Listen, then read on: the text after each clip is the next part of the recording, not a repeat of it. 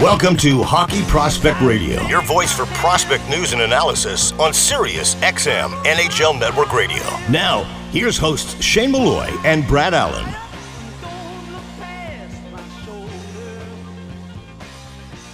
It's Hour 2 in Junior Prospect Hockey League, Western Canada's newest developmental stream for student athletes looking to take their game and studies to the next level at juniorprospecthockeyleague.com. Speaking with Mike McMahon, College Hockey Insider. Read his Substack. It's the best information on college hockey out there.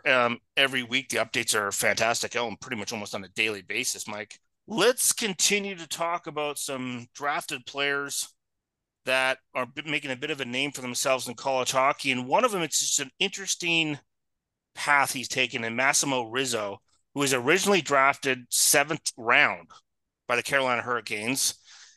Now his rights are owned by Philadelphia. He's 22 now, but he played in the BC Hockey League for a couple or 3 years, Penticton, Coquitlam, and then Chilliwack, briefly. And then he went to University of Denver, and now he's in his sophomore season. And I like the fact that, he's 3 years in Junior A. It's going to be 3 years in college hockey. Maybe he plays a fourth. I'm not sure how that's going to play out, but by the time he's done, he's going to be 23 and an adult. And that transition to the American League is going to be so much better. And he's been a dominant player in college hockey. It's something to be said for not jumping into college hockey as an 18-year-old, that you should come in maybe as a 19 or 20-year-old, and I think, for the guys who are late bloomers and they want to go to college because they're going to be a little bit late bloomers, I think Massimo Rizzo is like a perfect example of that. Yeah. Do you think, obviously he's not the Flyers pick, but do you think the Flyers are happy with where he's at as a 7th round pick? I think they're probably thrilled. Well, 100%, because if he comes in and just plays in the American League, has a long American League career, that's a steal. Yeah, because that's hard to find. Yeah, and again, I think you're right. I think it's a guy who's been patient with his development, both in terms of when he entered college and what happened. He was almost a point per game scorer as a freshman because he came in when he was ready. He came in as a 20-year-old, and he came in when he was ready. And it seems like, and even if it's after this year, it's going to be a similar jump for him to the pro level, where he's not rushing it and getting into a point where you get in before you're ready and you get dropped down the depth chart and you kind of get penalized, and maybe you get this thing, a stigma attached to yourself, and unless you get traded, you can never get out of it. I think he's a guy that was patient enough to go to college when he was ready. He's being patient enough to go to pro hockey when he's ready, whether it's after this year or even after his senior year, and he'll make, an immediate impact because of that. Yeah, I think it's a really good point you make, and he doesn't have to turn pro because there's no pressure on him to do so. So he can go off and, for him, he might even be better off just to do his senior year, finish his degree, or do some courses in the summer and have a light year and then come out, or get a grad degree. And get a grad degree. That's what some guys do too. A lot of these guys, if they're going in as a 20-year-old freshman, they've got enough credits that a lot of these guys are getting their undergrad degree at the end of their junior year. And then if they come back for their senior year, they're going to get their grad degree and get it paid for. And get it paid for. Which is a great idea. Worse ways to spend your money, to spend your time. 100%. So you take that extra year, you get a grad degree, you come out, you have a master's, and now you're turning pro, and you're going to be, in his case, he would be 24. And then it could end up playing 10 years of pro hockey, and then go on with your life. So, and then when you're done, you get a master's degree. Yeah. I wish I was smart enough to do that, but I was not. Let's talk about Trey Augustine. And it was a draft pick by Detroit, 2nd round. A lot of good goaltenders drafted in the 2nd round. Came out of the U.S. National Program, Michigan State University, and has got off to a really good start as a freshman goalie. And that's not easy, because that's a really tough conference he's playing in. And we talked about him going into that situation and wondering how he would handle that. And I think so far he's acquitted himself quite well. He has, and he's faced a lot of shots. You look at his goals against number, and it's like 3.25, which you look at and go, oh man, is he struggling? No, that's more of a team thing than 100% it is. And especially if you're over, if you're 905 or higher in save percentage, and you're saving a lot of A-level shots against you in that slot area, not worried about him. At the end of the day, what is he supposed to do? He's supposed to win games. Yeah. And he's winning games. He's 6-2.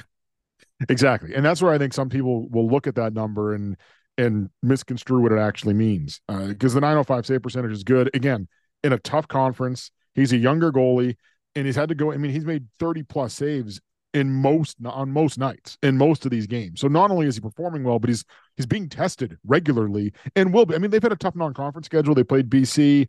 That was on the road, so 2 games at BC. We know how talented they are.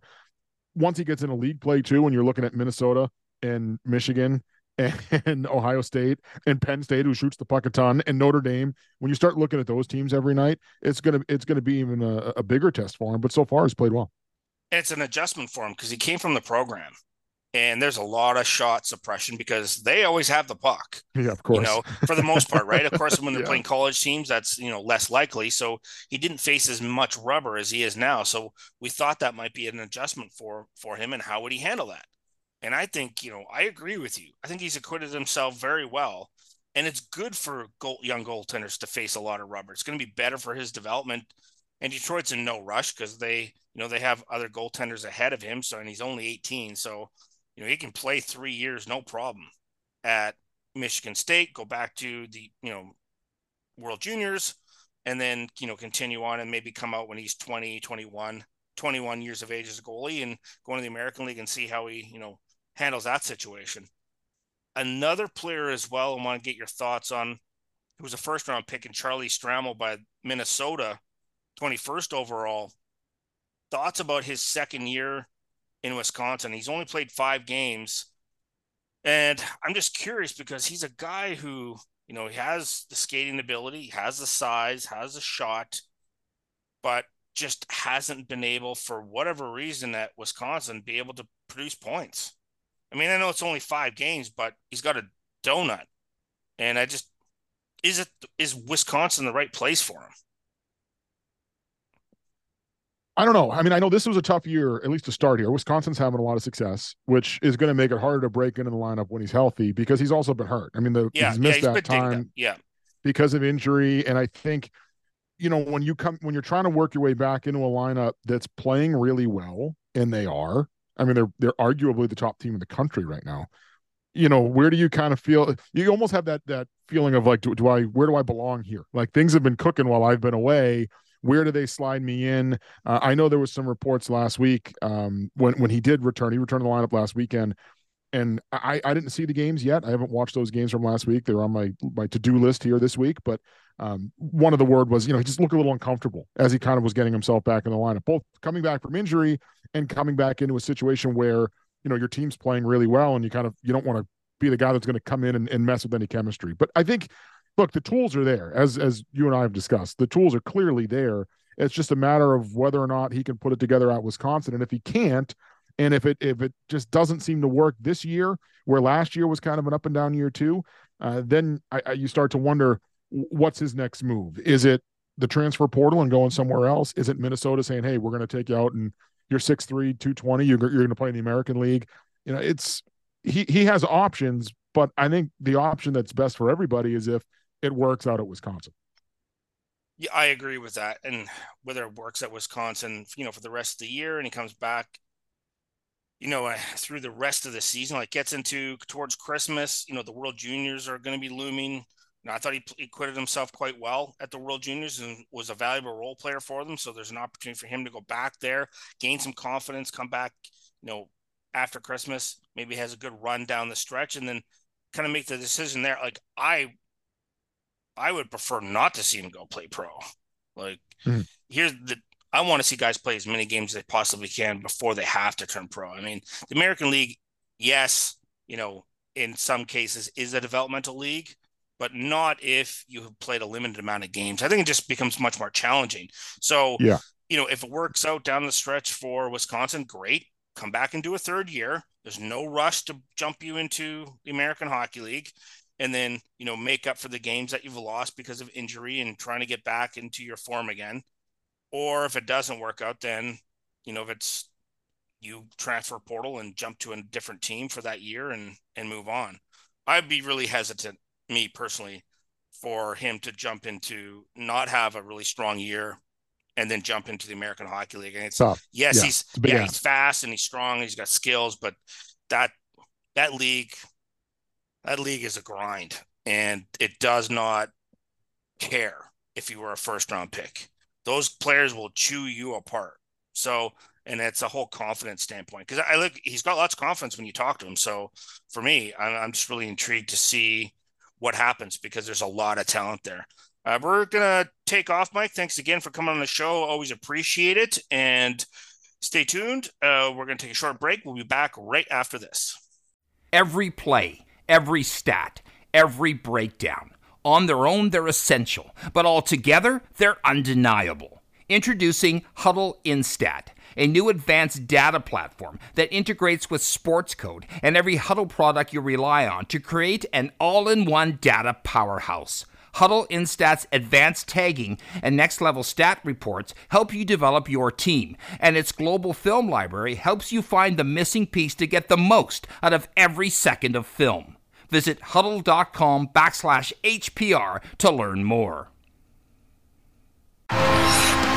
The Junior Prospect Hockey League is Western Canada's newest elite developmental stream for student athletes looking to take their game and studies to the next level. The JPHL features professional coaches and skill development coaches, along with comprehensive practice, game, and academic schedule, allowing athletes to be successful in a more cost-effective model compared to similar hockey and school programs. To learn more and see why the JPHL is the ideal choice for your student athlete and family, visit juniorprospectshockeyleague.com. Fractal Hockey Consulting. Everything we do, we believe in challenging the status quo in hockey. We believe in thinking differently. We provide interdisciplinary solutions that are personally designed, simple to use, and user-friendly. Through an integrated series of best business practices, and we design solutions for both hockey operations and hockey business operations. Contact us at fractalhockey.com. Outside Edge has built a reputation for guiding hockey players toward their potential and provides on- and off-ice development programs for hockey players. Outside Edge Hockey Development operates all programs on the philosophy of quality over quantity. Our strength, skills, and mental coaches understand the demands of the game and use this knowledge to develop strength, speed, and energy systems so our athletes can reach their potential. The Outside Edge programming features KPI-based strength and conditioning programs, skating, and skill development sessions for pro, junior, midget, bantam, and peewee. Contact us today at outsideedge.ca.